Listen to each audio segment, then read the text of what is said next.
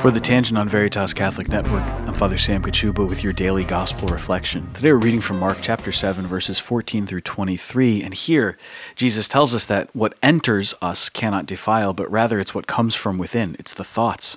It's the motivations of the heart. It's these things that we hold on to deep within that actually defile.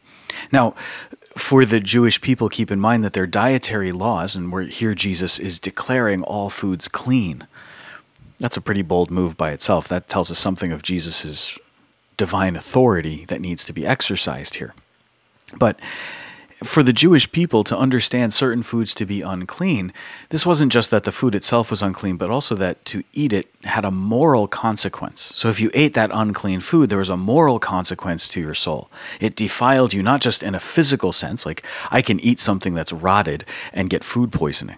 And so that defiles me from within. That defiled because I've eaten this food, I get food poisoning and now I'm sick. Well, that defiles me, but it's not a moral question, right? I haven't sinned necessarily by eating that thing.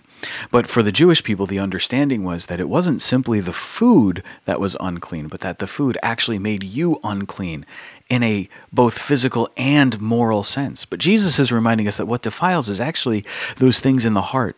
Because there is where we get our disordered attachments to things, concupiscence, that tendency towards sin, so the desire for gluttony, for drunkenness.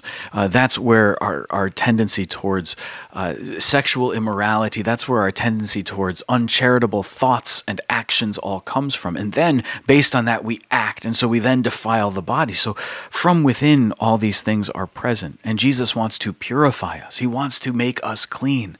When we follow after Christ, when we receive His word, when we say yes to His sacraments, He purifies everything in us that is unclean. Let us today find that great purification happening in our hearts and in our minds. God bless you.